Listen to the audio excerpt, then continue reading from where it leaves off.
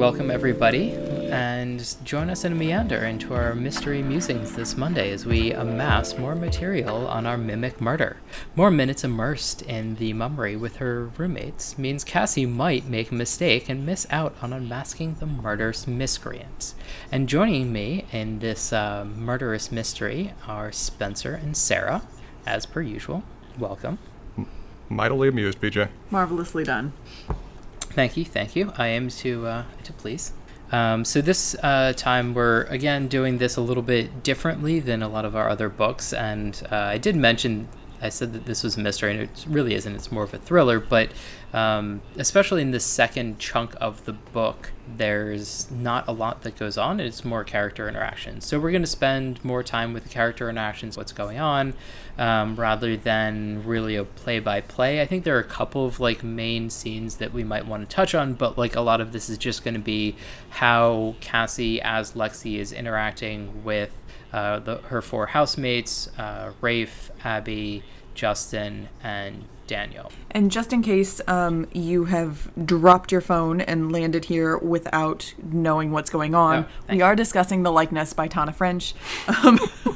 Just in case. I usually do title the episodes reasonably well, so hopefully it's not a complete mystery as to what we're getting, but thank you. I do enjoy those poor wayward souls that find us by accident and just start listening without the slightest clue of what they've gotten into. It's like living in a Shel Silverstein poem. Yeah, I mean, I do my best with the CEO or SEO stuff, but I have no idea what I'm doing. Well, BJ, I think a good point to start off is you've said before a few times that this does not, in your view, accurately fall into the category of mystery, but it's more accurately defined as a thriller. I mean, there's certainly a mystery underlining this. So how do you mean it? So can I pause for a second? Can we start with my cocktail, please? Yeah. Oh, we forgot the drinks. We have to do the drinks. Yeah. What do we got? 3 fingers into my rye. So. Well, I'm 2 of these in now. So I've got 2 more. So I am not sure if we are actually going to get there tonight. But at some point in this narrative, there's a pretty disastrous drunken evening at the house at Whitethorn Hall, where they are drinking what is described by Abby in a quote. She says, "We're being decadent. Rafe and Justin made this punch stuff with cognac and rum, and I don't know what else is in it, but it's lethal, and nobody has tutorials or anything tomorrow, so fuck it. We're not going into college. We're staying up drinking and making idiots of ourselves till we all fall over." Sound good? So I've made the rum punch, and it's made out of brandy and out of cognac and rum, and it is lethal. Sarah, you do have to work tomorrow. What have you done? Well, I might not be working tomorrow, so... Anyway, I made it. I thought I was going to hate it. Right, yeah, it's being pushed back by the minute. I thought I was going to hate it because I don't like rum and I don't like cognac. But this is rum and cognac with steeped tea, muddled sugar and lemon peels, and a whole bunch of lemon juice. And it's very good. So that's what I'm drinking, and I should probably have this one more. That does sound entertaining. I almost made a cocktail that I was going to call something, and then I decided that I'd rather drink some rye. And it would have been some basil vodka and with watermelon ice cubes and soda, which I felt like would have been nice and summery, but the rye is looking at me and asking me to drink it, so I am. Well, I thought the only other real cocktail that seems appropriate and is actually mentioned is a gin and tonic, which I do love a gin and tonic, but it did not seem festive enough if one is supposed to be making cocktails. Yeah, it doesn't seem self-enforced book appropriate. It just sort of seems like, it's a gin and tonic. All right. Anyway, so back to the mystery versus thriller. So I actually think it was Isaac Asimov that talked about this in some of his notes on some mysteries that he had written, or just talking about books in general, is that a lot of mystery writers present fair mysteries, and so the readers get the same clues that the person solving the mystery gets, and so if you are able to read the right clues and kind of puzzle it together, you can solve the mystery. There are ones that are a little bit more like it or not. I would say that sort of many of the famous ones are not. I would say that a lot of the Conan Doyle mysteries, the Sherlock mysteries, just they're more fun stories than actual mysteries. Whereas sort of the Agatha Christie's that you mentioned, or I was about to say Poirot, which doesn't really count. The Earl Stanley Gardner, there are a bunch of other mystery writers that really do present more mysteries where there is a puzzle to be solved. The characters do solve it, but the option to, as a reader, to try and figure out what's going on is there. And that really isn't the case for this book, which frustrated me a little bit on the first read through, but not really, because I was just sitting and enjoying the book and really just enjoying what we're going to get into in this episode is the character interaction. But on the second read through, one of the characters, and one of the ways that we are splitting the end of this book is when we find out who the N is in Lexi's journal, which is sort of the first part of what goes on in this section. We don't actually find out anybody that's the name that's associated with N earlier on that we could figure it out. And I feel like that's a problem both with the book being a mystery, which is, if it's not a mystery and it's a thriller, that's fine, but also in terms of how the police work happens, that's like a glaring error.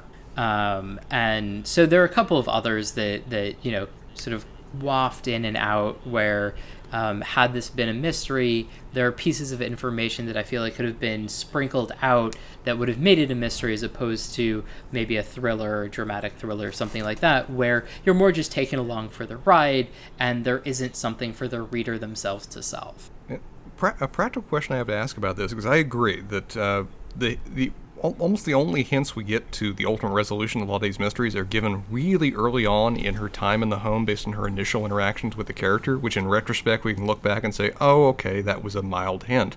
But are we hamstrung by the fact that our sole source of information, our investigator who's giving us and uncovering these clues, by about halfway through this book, no longer really necessarily wants to solve the mystery?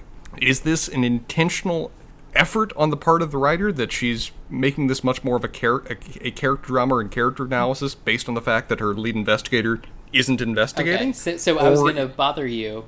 Are we giving her that credit? Well, I was going to say, when you say the writer, but like you did clear that up, because this book is written as a memoir. It is, very much so. Or at least the first couple of paragraphs go that way, and there are blips every so often where Cassie breaks the present tense telling of the story and sort of throws a little bit in, which I'm not sure how I feel about. Like, I feel like sometimes it like doesn't hit, and I think the first time I read it I just powered through it and didn't notice it as much, because I feel like if this were true to that narrative, then there would be little tidbits of information about like maybe what other people were thinking or something like that as she recalls these events. I mean, we actually talked on the weekend episode this past weekend about memory and how it works, and having like commentary on a very crystal clear memory just like isn't how anything should work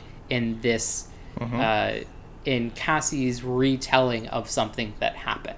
And, I think, and we didn't talk about this a lot in the last episode, but kind of in some of those kind of pull-out moments where, particularly at the very beginning of the novel, where you get these kind of, I don't know, almost like lyrical meditations on what the doubleness means and what the kind of mixed identity and what does it mean to be living somebody else's life. Those seemed very out of place to me in terms of what is happening in the rest of the novel. When Cassie herself is kind of in the moment reflecting on how weird things are, I buy those a little bit more, but those kind of like pull out moments of like, let me tell you what it means in a metaphysical sense to be in this experience, like those just didn't work for me.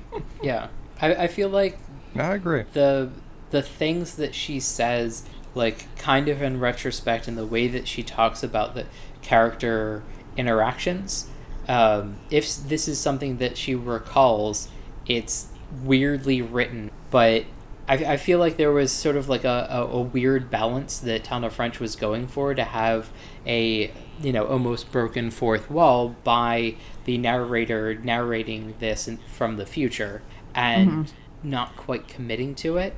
And again, I think that this is a book, and there are quite a number of them that suffer on a reread because of you take the time and you realize and then analyze. Whereas on my first read through, I breezed through it because the prose was fun, the story was fun, and I didn't think about any of these sort of more nuanced pieces.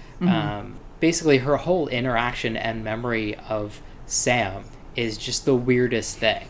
That's a really uncomfortable relationship and interaction. Right, and especially... at every point. You know, I guess there are two ways that this could go.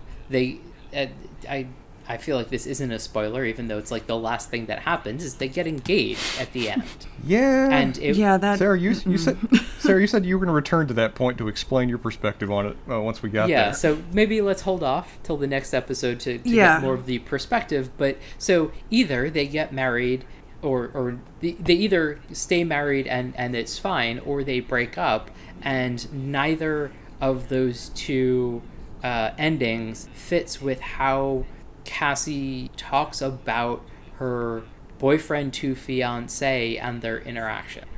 And either in recollection or anything else, unless you have essentially an omniscient third person narrator that does everything but her like vague commentary every so often, which again I feel like is Tana French not committing to her bit. It's an interesting structure. I mean, it's almost like she's retrospectively listening to the tapes and then offering commentary on them, of like the tapes of her being undercover. Because, as you guys said, it's a perfectly accurate, precise memory recall in terms of the details of events down to the letter. And then there's these interludes of where it's now the fuzzy, dreamlike experience of memory and the emotional connection. And how those two blend does not appear to work unless it's two separate sources of this information that we're hearing. But that's never really explained. It's a forced perspective that suffers in the sense that it just they don't necessarily square well together. Yeah, actually, that's a really interesting kind of framing possibility that you've brought up, Spencer, this idea that, well, maybe she's actually just listening to her own tapes again and kind of going through that, and that's the scenario we're in kind of the frame narrative. But we never get that concrete answer. And I don't need like a specific answer of like, I am going into my room right now to listen to these tapes that I have confiscated from, or whatever, but like some gesture towards that being what is actually going on would be really helpful in concretizing kind of what we're supposed to be doing with these disparate voices. And if that's what the author's doing, it works to a certain degree, because once we get to these middle chapters where she's on tape, these are the chapters that are most almost excessive in their detail, the glorying of the detail of the interactions of the characters, down to each line of dialogue. It's incredibly precise. It's incredibly photorealistic kind of memory depiction if she's just describing this from what her memory of the events are. Whereas both the intro and exit chapters are much more circumspect. They're much more broad brush, jumping over the details, describing key events, something that would seem more authentic for memory. So this kind of framing could work if that's what she's doing, but without her saying that's what it is, it's my interpretation, and it could just well be made up. It could just be trying to pull together not perfectly interlinked threads. So the other thing that I feel like makes sense but still lacks, the full explanation is, if there's a story that you want to tell, or a specific memory that you want to relate, the lead in and lead out are vaguely important, but to a certain sense, they're not. And I can refer to the New Year's episodes, I believe, of Whiskey on the Weekend, where we tell the quote-unquote greatest story ever told, and the lead into them and the lead out of them, for me, and I feel like for you as well, are hazy and not very important, even though there could have been, especially for me, very important things. Because I was on a trip with the girl that I was dating at the time, who, if we had a continued relationship, might have been a more meaningful part of our relationship. And so, that would have been a little bit more of a focus, other than an amusing aside, because there's absolutely no reason for me to be there at that point in time otherwise. And so the how that came about is a part that I would rush and kind of gloss over if I were telling, the main story of the insanity that is York Mike. But again, so like without that story that she wants to tell, which is this interaction, like I can sort of see the immersion and denouement being kind of like thrown together because they don't matter. What matters is the relationships and the interactions and the people and the house and where she felt at home. Yeah, so kind of we where we left off last time, we are right at the entrance to Whitethorn Hall, right? Which is where we are really picking up plot-wise, even though we're not really talking about plot all that much. But I think, as Spencer, you alluded to, like these first moments of her entering this house end up being super important. And they read as really important, although you don't really know why in the moment. You kind of do know that, like, there's a reason that they're important in the moment, and then there's a reason that they're also important on retros. Because in the moment, it's these first moments that really solidify as to whether she can functionally be, an undercover, like, detective and detect and actually, like, hold this cover or not. Because, this is, the first test. And then the second test is if she can, like, live there for a little bit longer. But if her first meeting just doesn't ring true, the story dies. Yeah, no, I guess what I mean is that there is a weirdness and a tension that is described in that first meeting that does not necessarily track with why there would be weirdness and tension. Like, it just all of it feels a little off. Now it breaks and she, like, it works. But the weirdness that is described there is just different, I think. That it's not, I don't know what it is, but, like, I think it's the weirdness she feels about, like, who these people are. Right. And from their perspective, as we learn later, the weirdness of people who, from the last time they saw this woman, they saw or heard her dead after one of them stabbed her in the gut and she ran off into the darkness. It would be a real. I'm trying to imagine what would be the emotion, how those guys would go into that scene of, okay, we're all involved in a conspiracy to murder. Our victim is returning home, and we have no perspective on what she knows, remembers, or has told the police. Let's see how this goes. But, Sarah, I do need to ask, as we're getting into this, depiction of the life of a series of English graduate students living in the Irish countryside. As our resident English graduate student, do all English graduate students live in some kind of fluffy-duffy Dickensian world of charm like the ones described in this tale? Yes. Okay. That was the way I hoped it was going to be. That's the way I've always imagined it. I'm glad I got an authentic depiction. Yes, it's all cocktails and herb gardens and cards at night and taking turns. Non-stop Mozart. Yeah, non-stop. Piano has to be there. And the every once in a while just desultory parties that happen. And then every once in a while you go into college and, like, I don't really understand, like, they're describing them as sort of post-grads, which I think are grad students kind of in the US, but, like, what they really seem to, I mean, I guess they have teaching responsibilities, but I was a little offended at the idea that Cassie could just walk in and sort of A, live this life, B, sort of, like, make gestures towards progressing on Lexi's dissertation. That was a little uncomfortable. And then also eventually she does end up going. Does she end up actually teaching at all? Yep. Yeah. She does. Yeah. Because for a while, her housemates are kind of covering her sections for her. But she ends up going back to teach. Okay. There was 6 years of my life. Thanks. So, I love how... I was going to say, I feel like English is different because, first of all, they're undergrads that TA classes in the sciences. And I feel like I could have taken over some PowerPoints for some of my friends, like anatomy lectures, and just been like, hey, like, I can step in and it'll be fine. Yeah, there are probably some questions that I can't answer, but to just give a lecture and just make sure nobody cheats on like a little lab practical, I can probably do that. But, I mean, so the other side of it, I will say, is I feel like it also is really dependent on the level of course. Yeah, and, like, that's true. how much knowledge that you have, because I feel like I could coach you or Spencer to do like a journal club where you just get like, and Sarah, particularly you, because you could just get people to talk and just like, well, you know, what do you think is, you know, behind this figure? Like, what's the intent of the information that they're trying to get across? And they would just straight Socratic. Yeah, well, basically.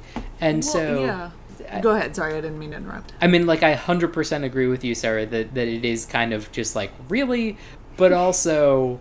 No, it's interesting because, like, BJ, I think what you were saying about kind of like if you as an undergrad perhaps were going to step in and kind of lecture and give slides and you know whatever it is, that like you could do that if it were a lower level science course. Is that fair? So there is kind of an inverse relationship in English. It would be much more difficult to step in and try to fake your way through a lower level English course than it would an upper level English course.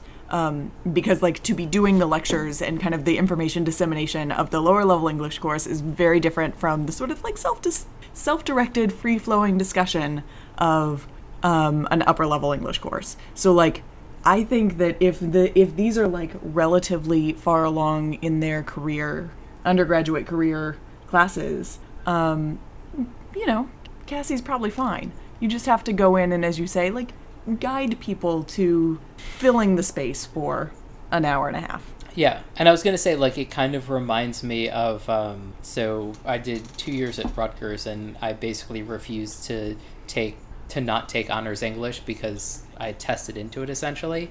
And honors English was basically just, like, discussions that the professor vaguely led, and then like a couple of papers, but like a lot of it was just like we read something and then we talked about it in class. And so I feel like yes, it would be hard, like the getting the personality down right, but I know that there are TAs that I've remembered like week to week, but I could also see just like somebody else stepping in me being like, whatever, like I don't care. So and it also seems like Cassie was always going to be kind of slated to get out of this situation before, like, in a set amount of time. And so, like, she was probably going to get out of there before she would actually have to grade anything. So, like, I feel like that was a major sort of factor in her pulling this off. Well, and another story from my life that, and I... hopefully this will be the last one for the episode, is I tried to convince my friends to let me get their practicals, and they're just like, no, you're too mean. So Well, one of the main things we see in terms of these middle chapters is Cassie just getting thoroughly enamored with the interactions of this particular kind of self-created family unit and also the world of the house that they've built around themselves. What do you guys think that she finds so particularly intoxicating about this? Because by the end of this middle part section, she is so thoroughly committed to it that she's finding ways to remain there longer. She's finding excuses that she can actually make this her world. Okay, so what drew her in? I feel like we should like talk about a couple of plot points that lead us to this before we just jump into it. No? Okay. Go on ahead, sure. BJ, what plot points do you want to talk about? Okay, so very quickly, like, this is one of the first things that happens is after she has this first meeting with the people in the house, her housemates, the next morning they have breakfast, they all leave to go to college.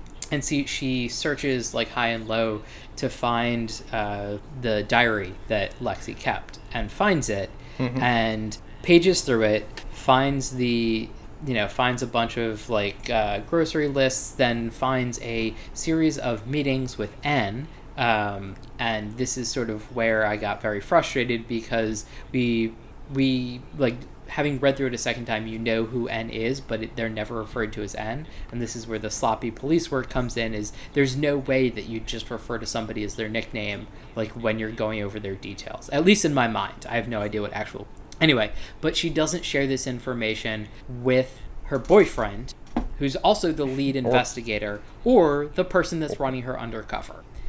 Because This is very early on, too. Yeah. This is like within 30 pages of her being in this house. Yeah. She's... That's what I was saying. That's why I kind of wanted to say, super early on, this is one of the big things that she's just like, oh, I can't talk about it because I want to keep doing this. And it's just like, what? That makes absolutely no sense. Like, why would they pull her out? Like, why? Like, anyway. Well, and it's the kind of major...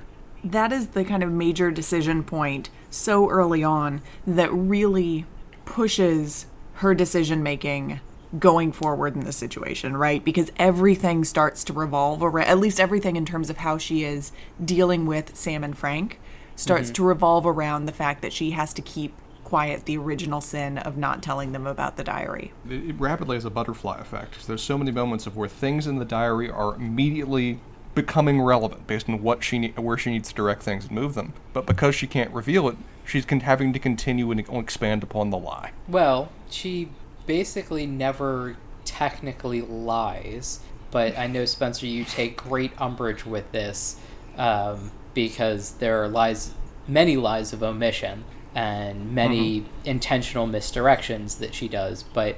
Well, she's effectively ruining a criminal investigation by not revealing the base source of information in decision-making. That she needs to reveal each step of the information she acquires, where it goes, and how it's preserved. Otherwise, well, I don't think for Ireland anything's going to be admissible of this, but at least in the American system, she has to constantly maintain a chain of evidence in terms of where information comes from and why she leads them in a direction.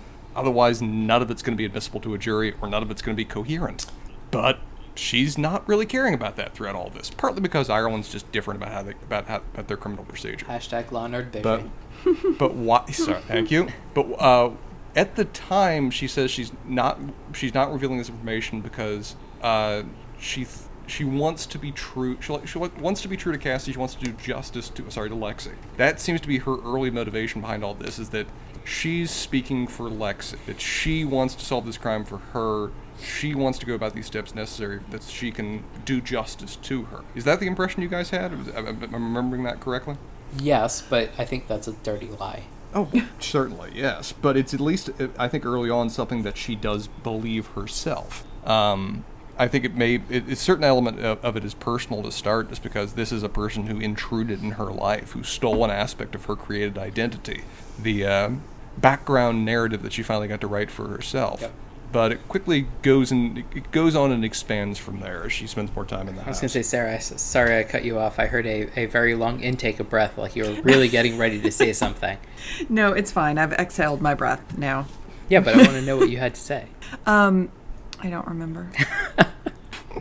I think it's the punch. Don't worry, have a third. You won't care. It'll be fine. Well, what next major plot point did you have in mind, BJ, before we get to my overarching Socratic question? I guess, I'm happy to address your overall Socratic question, but I feel like we should at least introduce some of the plot that led to that question, as opposed to just, Sure. taking it for granted. Also because it, happened so quickly and so directly. No, I agree. It's a good point to emphasize. And I wasn't being sarcastic about which other ones did you have in mind to frame my question around. Trying to remember, because I only got to halfway as opposed to 60 or 70% on my reread. I mean, the end of this is going to be, we could do various moments in between, but the end of this is when she's hauled back in to base for a series of interviews between her and also the other people that inhabit the Whitethorn house.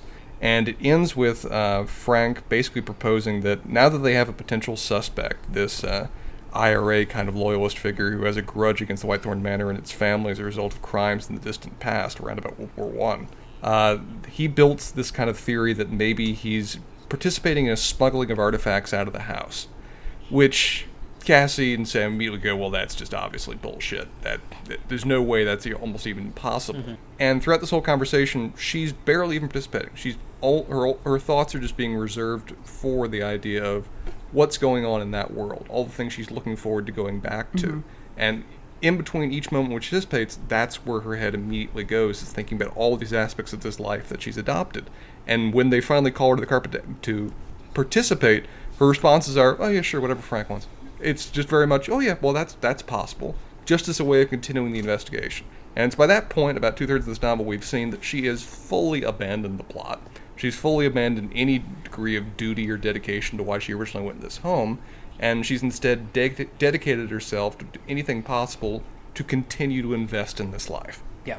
I think one of the things we should just gloss over, this is not like a plot point necessarily that we need to know, but I think some kind of framing and logistics of how this all goes down that really kind of structure the morass of her just getting kind of lost in the romanticism of this house is that early on in their background research about Lexi, they discover, Frank and Cassie discover, Frank discovers, that Lexi almost every night would go out for a walk kind of on her own. And that gives a sort of cover for Cassie to also go out. And that's when she checks in with Frank and increasingly occasionally calls Sam as well. And so we get these interludes of her kind of leaving the house in the dark on these country roads. And I think this actually starts to get to some of your questions, Spencer, because we have these moments of her outside of the house, and we have these moments of her alone, and we have these moments of her kind of making contact with her real life. And those kind of pauses and breaks in the everyday of Whitethorn Hall are kind of the only sort of punctuating things that we get for a large part of this book, right? And they're very much intrusion. Yes. And I guess increasingly begrudging on her part. Yeah, and I guess I also want to throw this in as just a weird, like, the begrudging conversations that she has with the boyfriend that ends up proposing after she's done with this are just so pained and not important to her. She's so over them all the time. Yeah. And like, was there ever a moment? Yeah, I'm gonna be sorry. She just like forgets about like the first time or the second time where she like the one of the first couple of times that she goes out on her evening walk alone, and she's just so caught up in like being freaked out or whatever that she just doesn't call Sam.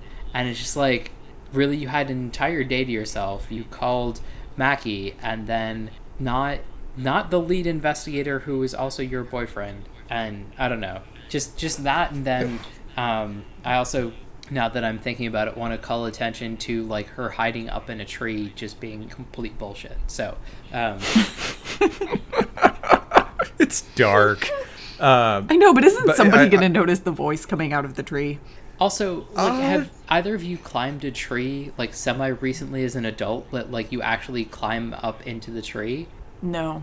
There are certain trees that are a lot easier than others, so, like, a magnolia is just a piece of cake, but most trees are kind of hard. Yeah, and, like, a tree that sounds like this, like, wouldn't be particularly easy. You kind of need both hands. Like, there's just, like, all kinds of things that just... It's a great visual to have once she's up there, and it's glossed over, but it's also just like this. No, I disagree.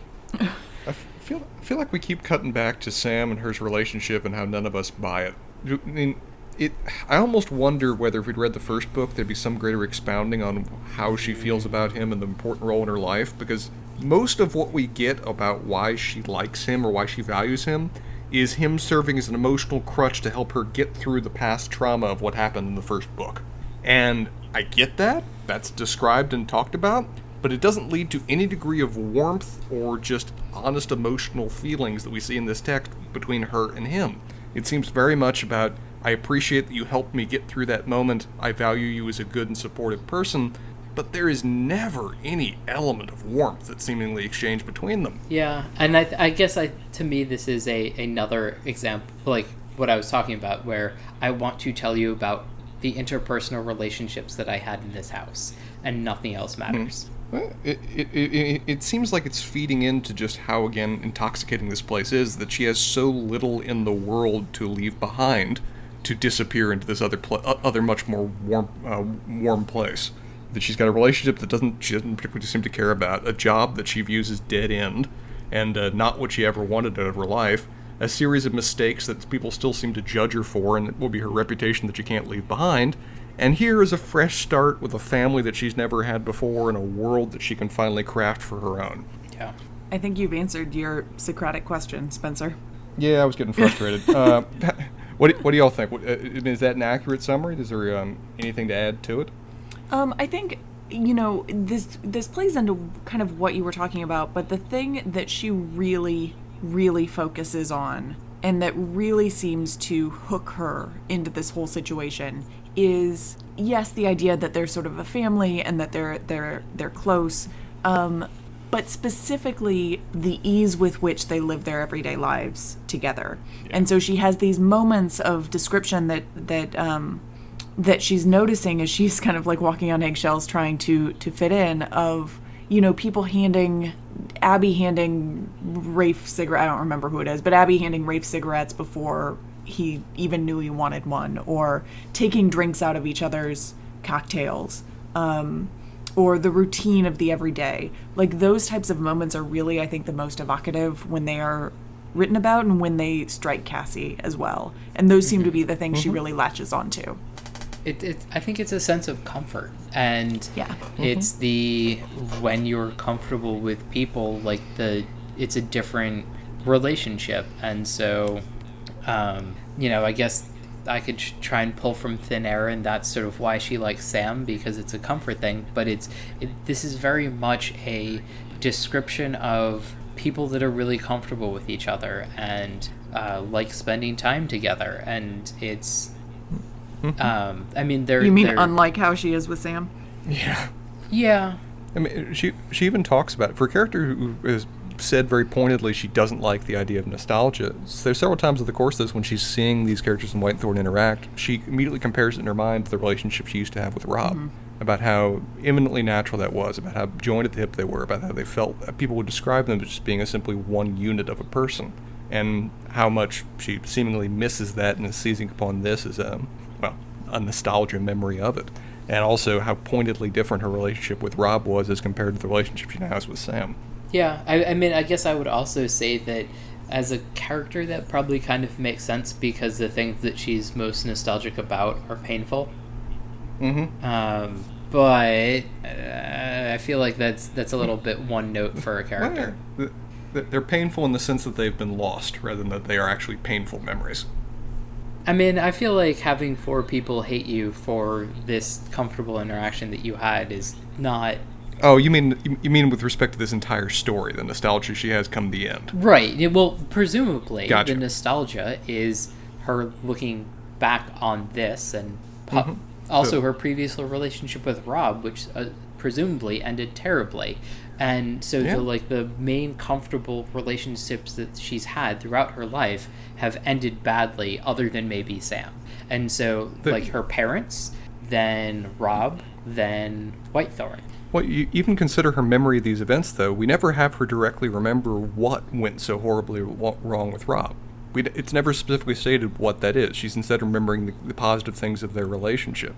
When she thinks back about Whitethorn Manor and all the time here, the initial memory we have in the prologue is an empty house with nobody else in it. It's not the people that hate her. It's not the disaster that was their relationship. It's the feeling of the home that it embodied that is otherwise empty and devoid of the actual residents. Yeah. So her memories that she's describing, she is distinctly doing them through rose-tinted glasses to avoid the pain of where they ultimately went wrong. Well, yeah, and I think she has to have this kind of revisionist history too, because in each of those points where it has gone wrong, it is partially to completely her fault. Her fault, but also her misreading of people in the situation, right? She wants so desperately for this group of people at Whitethorn to be what she sees through her rose-tinted glasses. And that's obviously not the case. That's obviously not the case from the beginning, from that very first interaction on the steps. Something is wrong there, but she refuses to see that, and willfully refuses to see that. Does she have a certain degree of commonality with her main characters, too, in terms of the residents of the house, in terms of their broken histories? Of where each of these characters is going in specifically with the notion and the watchword of no past, because they all come from some degrees of either broken or pained homes. Is it that common shared trait that she's also seizing upon, too, and how easily she's able to interact with them? I mean, I think the obvious answer, yes, but... Well, I don't think it's necessarily the main thing, though. Yeah. I think the main thing, as you guys said, is just she seizes on how they interact with each other rather than where they came from or what they individually even are. Well, but I feel like there's two sides of that coin. That because I don't know how much history necessarily plays a role in comfort with other people. And so, like, the rule of no histories is a side piece to the comfort of that relationship and interaction.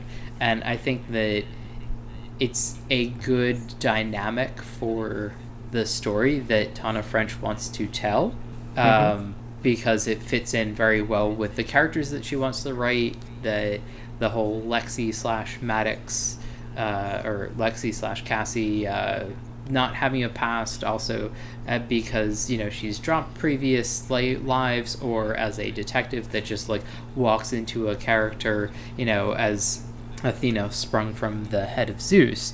But they're different sides of the coin. I mean, there are many friendships that I have and have had where, like, there are parts to people's histories that either don't matter, don't come up, or anything else. And, you know, sometimes they sort of do eventually, and you know, depending on what it is, it's either, like, talked about more interestingly or less. But the who people are now and how you interact with them, the past that has gotten them there is often much less important than who they are.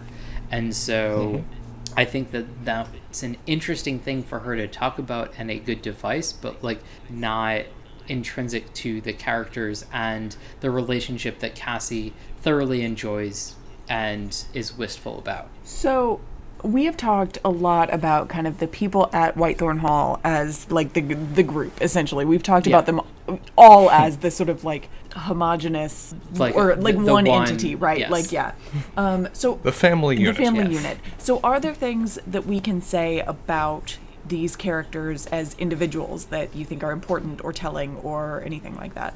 Yeah, I think that you know, maybe we should go through each of the other characters in turn and talk a little bit about them. And I'm getting lazy, and I feel like we should do it alphabetically. So Abby. Yeah, Abby. So Abby, to start with. Well, she's a rough one, because I think she's the one that's almost least gone into in terms of her background or what she represents. She's described as being kind of like the mother or sister figure, but what more do we get out of her in terms of the story? I feel like she's one of the ones that's least realized. I think that she's... Up until the bitter end. Yeah, I think that she's least realized, but has the... like, the broad strokes painted, so you get a sense of the character that you can fill in rather than needing to be told. Because we do get some specifics and generalities. Like, she's short and small, but she doesn't feel that way. You know, she has the personality and the presence to make up for her stature and her relative smallness. She also seems to maintain almost like a lieutenancy to Daniel in terms of trying to keep this family unit together and enforce the rules that have been put upon them. For she seems like she's one of the ones that's most inclined to interrupt when they start to go off track into a topic that's otherwise going to be a minefield or going to be uncomfortable. She's the one that glances at Cassie when it's her job to intervene to stop a conflict that she sees coming. I was going to say, I feel like sergeant, it may be a better appellation than lieutenant. You know, just the, like, you know, sort of taking care of a lot of the day-to-day and keeping people in line and sort of everything else that, you know, she's sort of the mother hen of the group kind of deal. And it's interesting because, like, she seems to be, for a variety of reasons, she seems to be the person that Cassie as Lexi spends the most time with and the most one-on-one time with, but she is probably the least realized, as you've been saying, as a character. And to me, she sort of read, because of that, as this sort of, like, blank palette or blank canvas on which Cassie could kind of paint all kinds of assumptions and pictures and kind of what she wanted out of, like, a mother-sister figure, right? That she could kind of use her... She became malleable in her characterization in ways that were useful to Cassie as she tried to fit herself into this family. And so it's interesting to me that they spend the most time together, and she's the one we know least about, really. She's the closest thing that she has to a secret keeper while she's in the house, where she's the one that has the conversation about, what happened to the baby? discussed with her about other characters, about what they want out of this. So yeah, she has an interesting role, and I feel like by the end of the story, it's almost framed in that her main aspect of her character that proves relevant is just this very much dedicated loyalty to Daniel and his experiment, and a desire for it to keep going, be it out of personal love for Daniel or a belief that it was the best thing for all of them. Mm-hmm. Yep. So going down the alphabet, then we have Daniel. We do. Who's another awkward number 2, because he's the most actively mysterious of all of these 4 characters, who I don't think we ever get a clear explanation. Yeah. We do know that it is actually... Well, he is the one who has inherited this house, right? Right. And so this experiment is his experiment, and he is also the one who sort of generals. If we keep as they do in the book, keep the military. If we keep the military and the family metaphors going, he is both general and father of this household, right? But he is the one who has come up with and enforces these types of rules, like the no pass, and that is specifically his project. And it seems to be, well, there are a variety of reasons why he is doing that, but that is the kind of one unbreakable rule in this household. So he has the house, he makes the rules. What else can we say about him? It's a very interesting point they go into detail about, that he gives them the house too. Yes. That he makes he makes them all co-owners of the house, which is something the characters themselves debate as to why he did it. He either did it as an act of, generosity to make them all equal partners in this house, to make them all a shared future together, or he did it as a way of tying them to his plan, making it something that they can't leave behind. They are literally invested in this as much as he is. Yeah. So I guess I feel like he is one of the few characters that I don't think is empathetic to everybody else, doesn't have the same emotional bond that some of the other characters have, and is searching for it and thinks he can get it this way, but never quite gets there, or just isn't good at expressing it in the way that a distant father figure kind of thing. Yeah. Which I guess it also doesn't make sense to me, because it's not like he's away on anything or has another thing that's weighing on him that everybody else doesn't. Emotionally distant. Right, but also prior, it seems like he's still emotionally distant. He's still distant, but it doesn't make sense for what he's trying to set up, maybe, or he just or he's trying to overcome his distance with this communal family. I think that's it. I think he's trying to overcome his distance with the communal family, because we do late in the book get a kind of description from Daniel, I think, of how all of these people met originally, right? And how they came to be this kind of unit. And he kind of describes how much of a misfit everybody was, and in various degrees, or to various degrees and in various ways.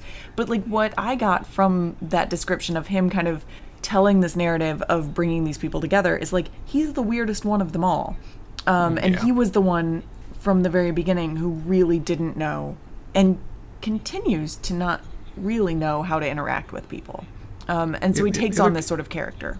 The other characters almost seem to describe him as a kind of vampire upon them at one point, of where any of them, though with difficulty, could have found other friends, could have found other social groups, could have set their own path for themselves. Yep. Daniel couldn't, in their view. He had to latch upon them. He had to draw them with him for the hope of the imagined idea of a future, that he could not have functioned, could not have set a path without seizing upon them and dragging them with him. At least that's the view of Rafe and his bitterness by the end of this tale. Yeah, though Rafe has other... Do we agree, and we're drawing from later things in the text, but do we agree with Frank as to his view of Daniel, that this is a person with a criminal background that was using this as cover? No. No. That's just Frank being Frank. Yeah. He doesn't read as somebody who has a criminal background. He seems as deeply broken. Yeah. But not criminal. Yeah, I think it comes down to he was essentially the most invested person in this experiment, and when it sort of stopped working out, he didn't know how to live with that. And I think that had Cassie not gone undercover, he would have committed suicide. And I'm sort of surprised that the book didn't end that way. He did commit suicide. Yeah, but before the end, very quickly after, it was. Yeah. Sure. If the SWAT team wasn't actively busting in the walls, if he had time to actually process the downfall of his House of Usher, then I believe that he would have died with the house, effectively died with his dream. So. Well, shall we discuss then Justin? Yes. Justin, I feel like, is one of the most characterized of the characters. Well, Justin and Rafe, I feel like, the most characterized of the residents of the house in terms of their emotions, their interactions, and what they want out of this, or what they feel like they're getting out of this. Which is interesting, given that the two of them are very much paired throughout this story, the ways that aren't fully explained until the end. Yeah. I don't know. I feel like there are descriptions of the characters and little stories about them that just don't feel quite right. And then just the overall sense that you get. And I feel like Justin's just not quite as fleshed out as Rafe because of Cassie does not interact with him as quite as much. But I don't know. She sees him as the weak link, but then does not spend much time actually trying to mine this weak link. Yeah. Partly because, again, she doesn't really want to know what the actual things actually happened.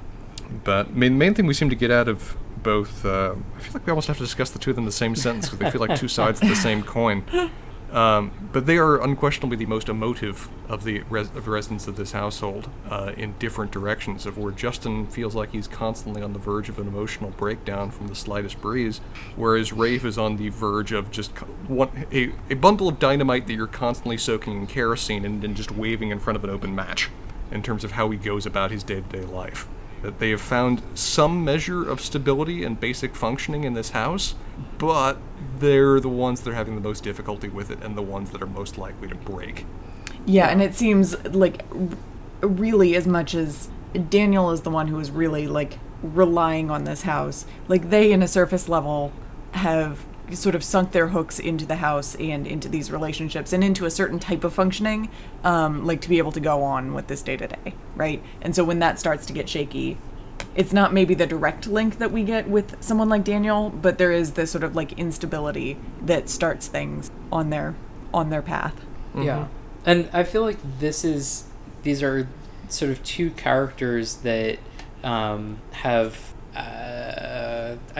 I don't know how you guys want to exactly discuss it, but sort of different sexual connections with other people, mostly not mentioned in the book, but that's some of the topic of discussion. So clearly they can connect with other people in a way that Daniel can't or doesn't, unless you maybe with Abby, but once with Abby and maybe potentially with Cassie/Lexi if it had gone that route.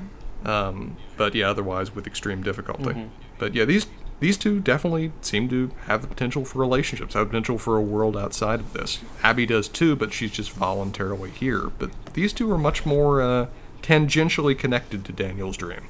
Maybe in part just to what they were enduring at the moment that they came across Daniel, where Justin's having recently... Did he tell his parents that he was gay before he went to college or while he was in college? Was it before or after that he got tied to Whitethorn? I'm trying to remember. I don't remember. Yeah, I don't really remember. I think it was sort of around that time because I feel like it must have been before he got tied to Whitethorn, but sort of around that time that he sort of got kicked out. But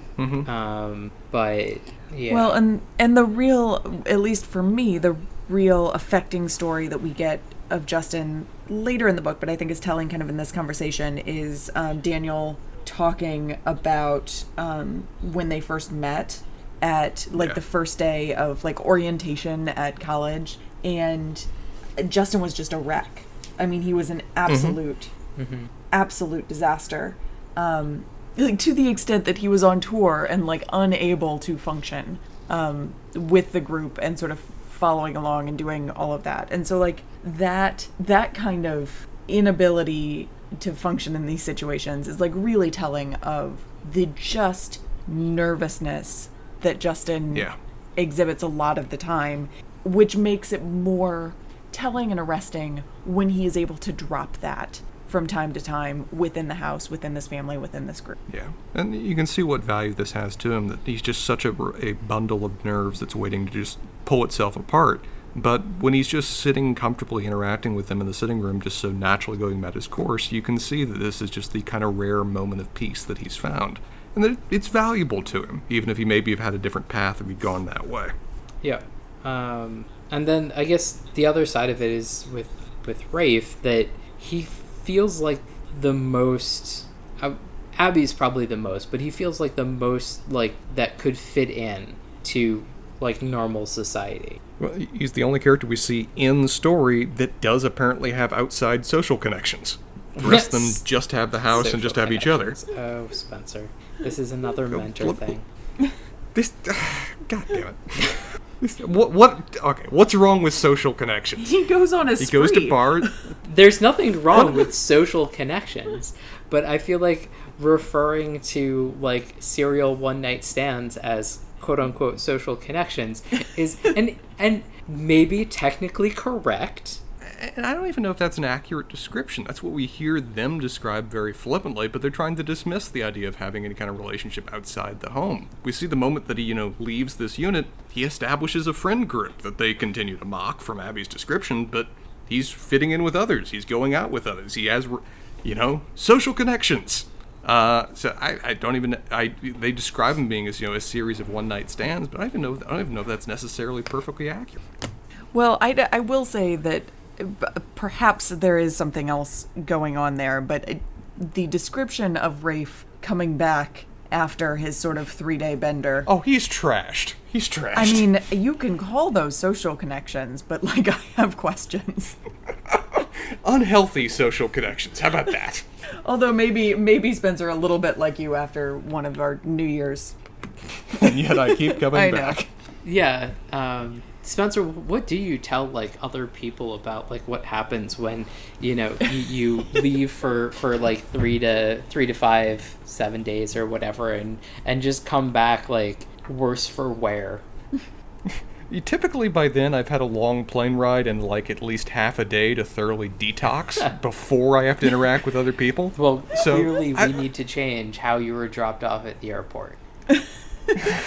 You never check my luggage to see the little IV bag I've got slipped in there to survive the flight home, but I still have a lot of Fireball here for you. Jesus Christ.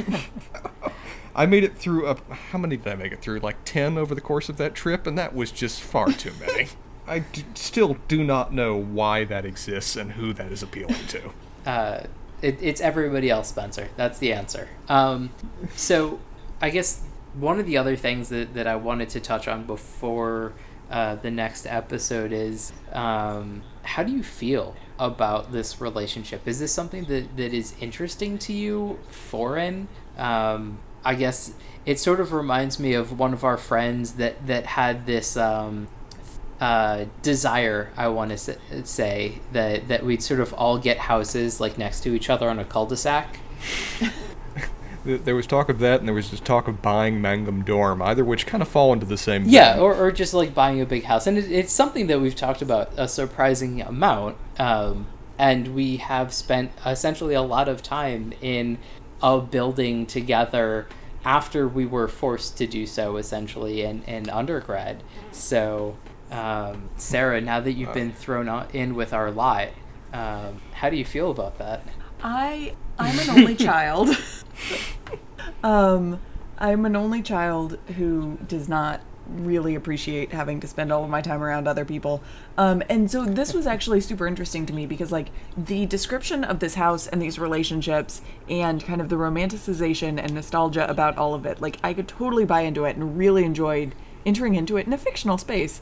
But at the same time, I was also oh my God, how I would be the person in this situation who spent probably 75% of my time just in my room. I don't know if they'd let you do that for long. No, I know, and so I don't think I'm suited to this whole living style. Yeah. I guess my flip side to the coin for that is I 100% get it, except there are, and I mean, at least Spencer and I've spent a lot less time with you, Sarah, but like good friends of mine are people that I can be alone with. Like yes. I can be in the same room and just be like, well, I'm going to read a book because I don't want to talk to you guys, and that's okay. And so I feel like it'd be a very, very, very boring book if it were everybody was doing their own thing and not interacting. Yes, but I think that's fair. Yeah. But that might be more like 90% of what it is, and that is much more something that I would enjoy. And so, like, the reality of their world in my head is something that I would like. And I just remember, I think it was, we were actually prepping for a Reads episode for the Dunk and Egg, and sort of everybody was like off in their own corner. Essentially, we're all reading the same story to prepare for the episode in your living room, essentially, Sarah. Yeah. And I don't know, I was happy. Yeah. I totally take your point, BJ, and I think you're probably right. And I like that. I like that in sort of I like that in doses, but like fundamentally I know myself. I want my space and you're more my like things. Picasso. And like, please, we can interact in like prescribed periods of time. And then I need you to go away, please. So yeah, that's like, I know this about myself. Spencer.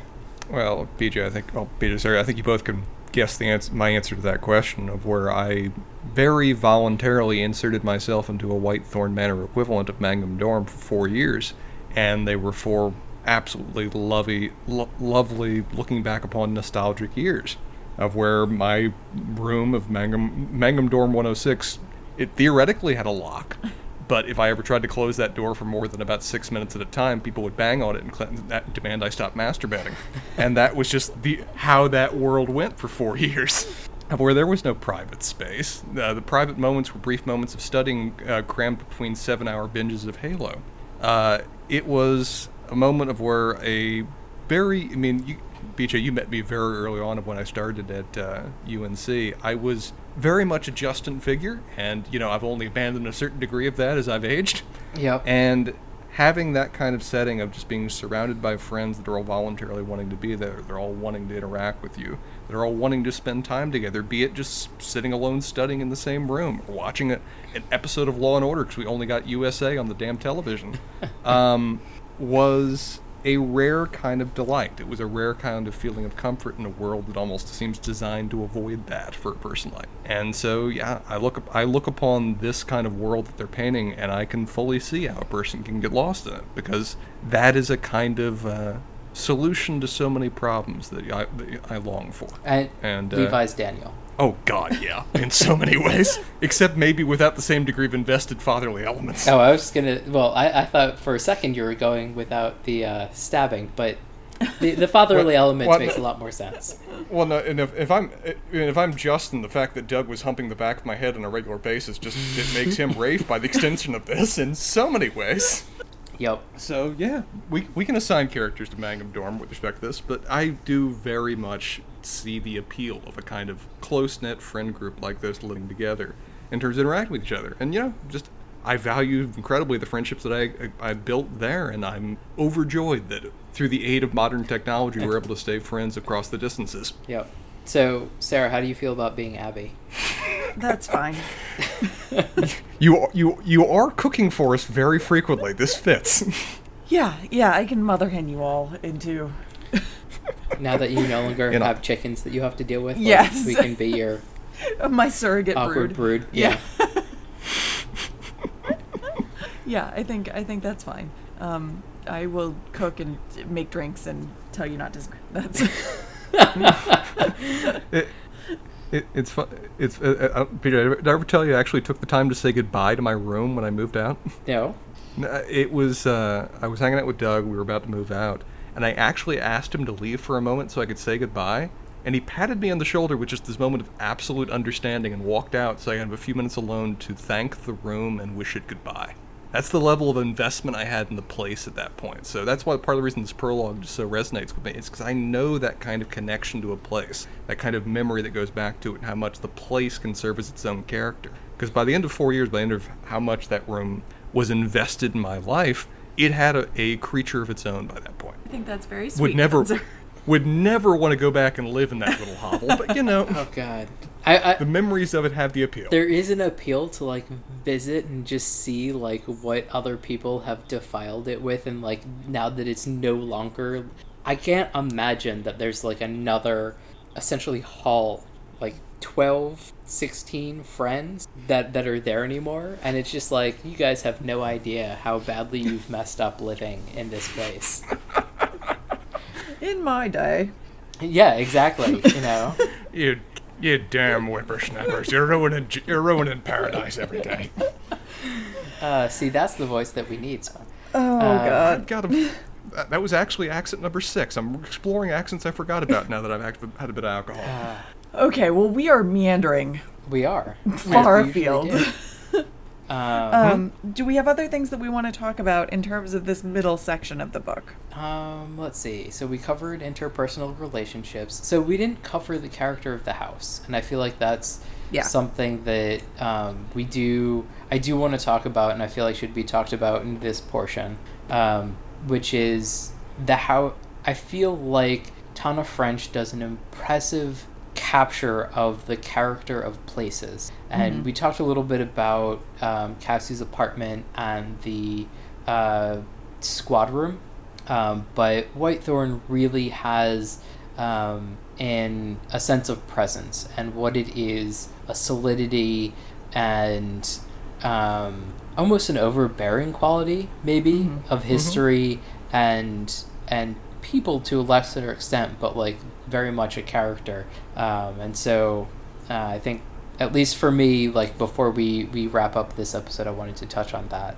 Well, and I think one of the things too, and kind of almost by way of transition, is that we have not really touched on the idea of how the house as character, not only the idea of home and all of that holds these people together, but like the physical labor of this house is something that has really invested all of them, right? Because this house is a fucking dump when they get there. I mean, it is like molding and falling apart, and there are like dead creatures and wallpaper. Like this is all very like Poe-esque.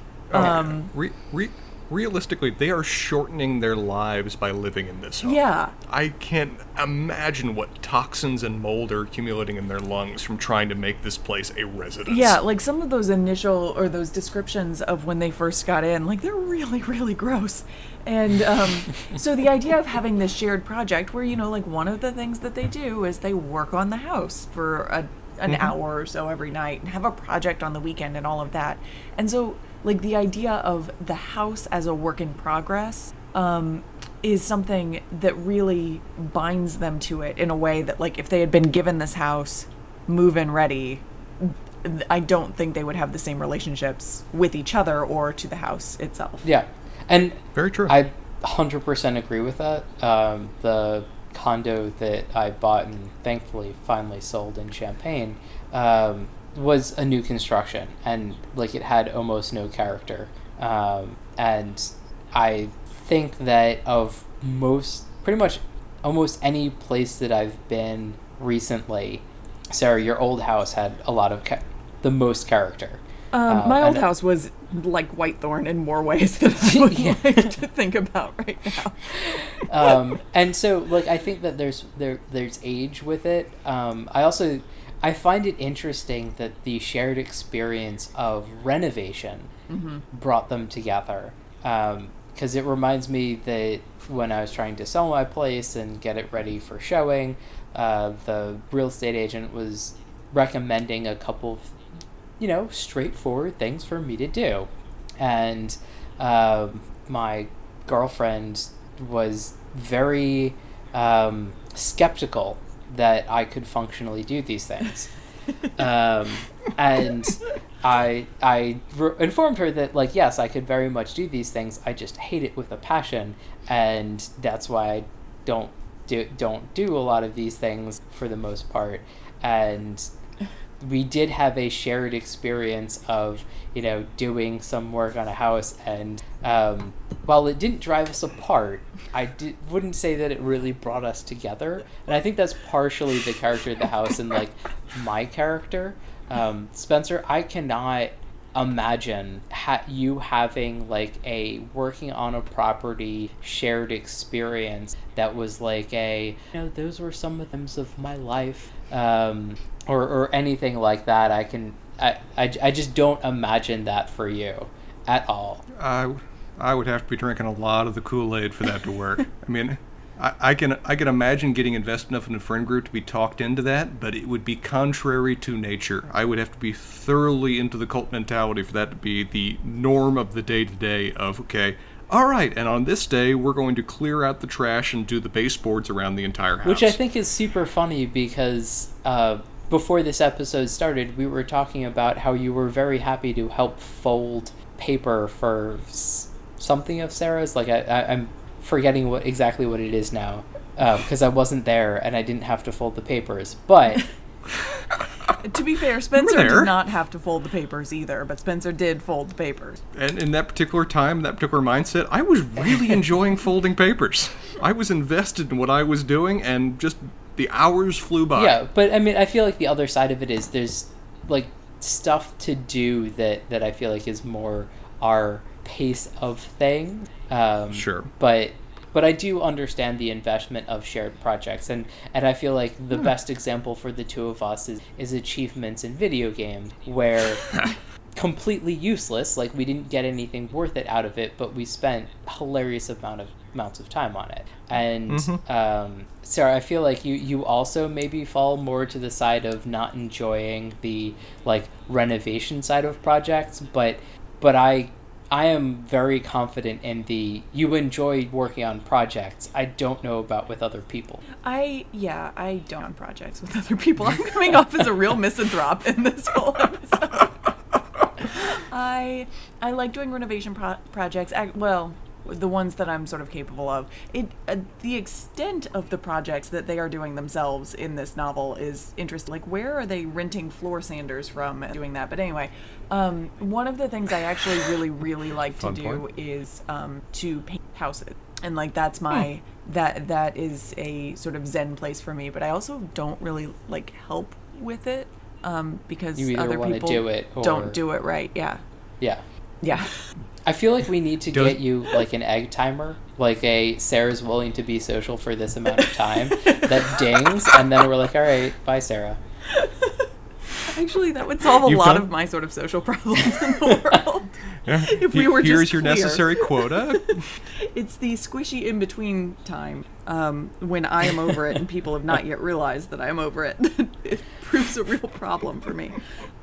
Well, in terms of other things this house represents, I love the representation of a shared enterprise, because I think that's very much what draws them together, and I think that's a key part of Daniel's plan. The house also seems to represent almost like a willful defiance of where it is purposefully old, it is purposefully remote, it is purposefully separate from the beaten path of society. It is meant to be as actively different from the life they otherwise would lead if they just accepted what society wanted to put upon them. I think that is certainly true, and then we have the other side of that as well, which is what the house represents to the village, which, is this sort of, like, colonial is, I guess, the wrong word. No, that's the word they use. I guess it is, but this sort of system of oppression, and now you have this, like, group of young whippersnappers coming in and sort of, like, larking about and not doing... Like, yes, they're doing the hard renovation work, although that's not really seen by the town.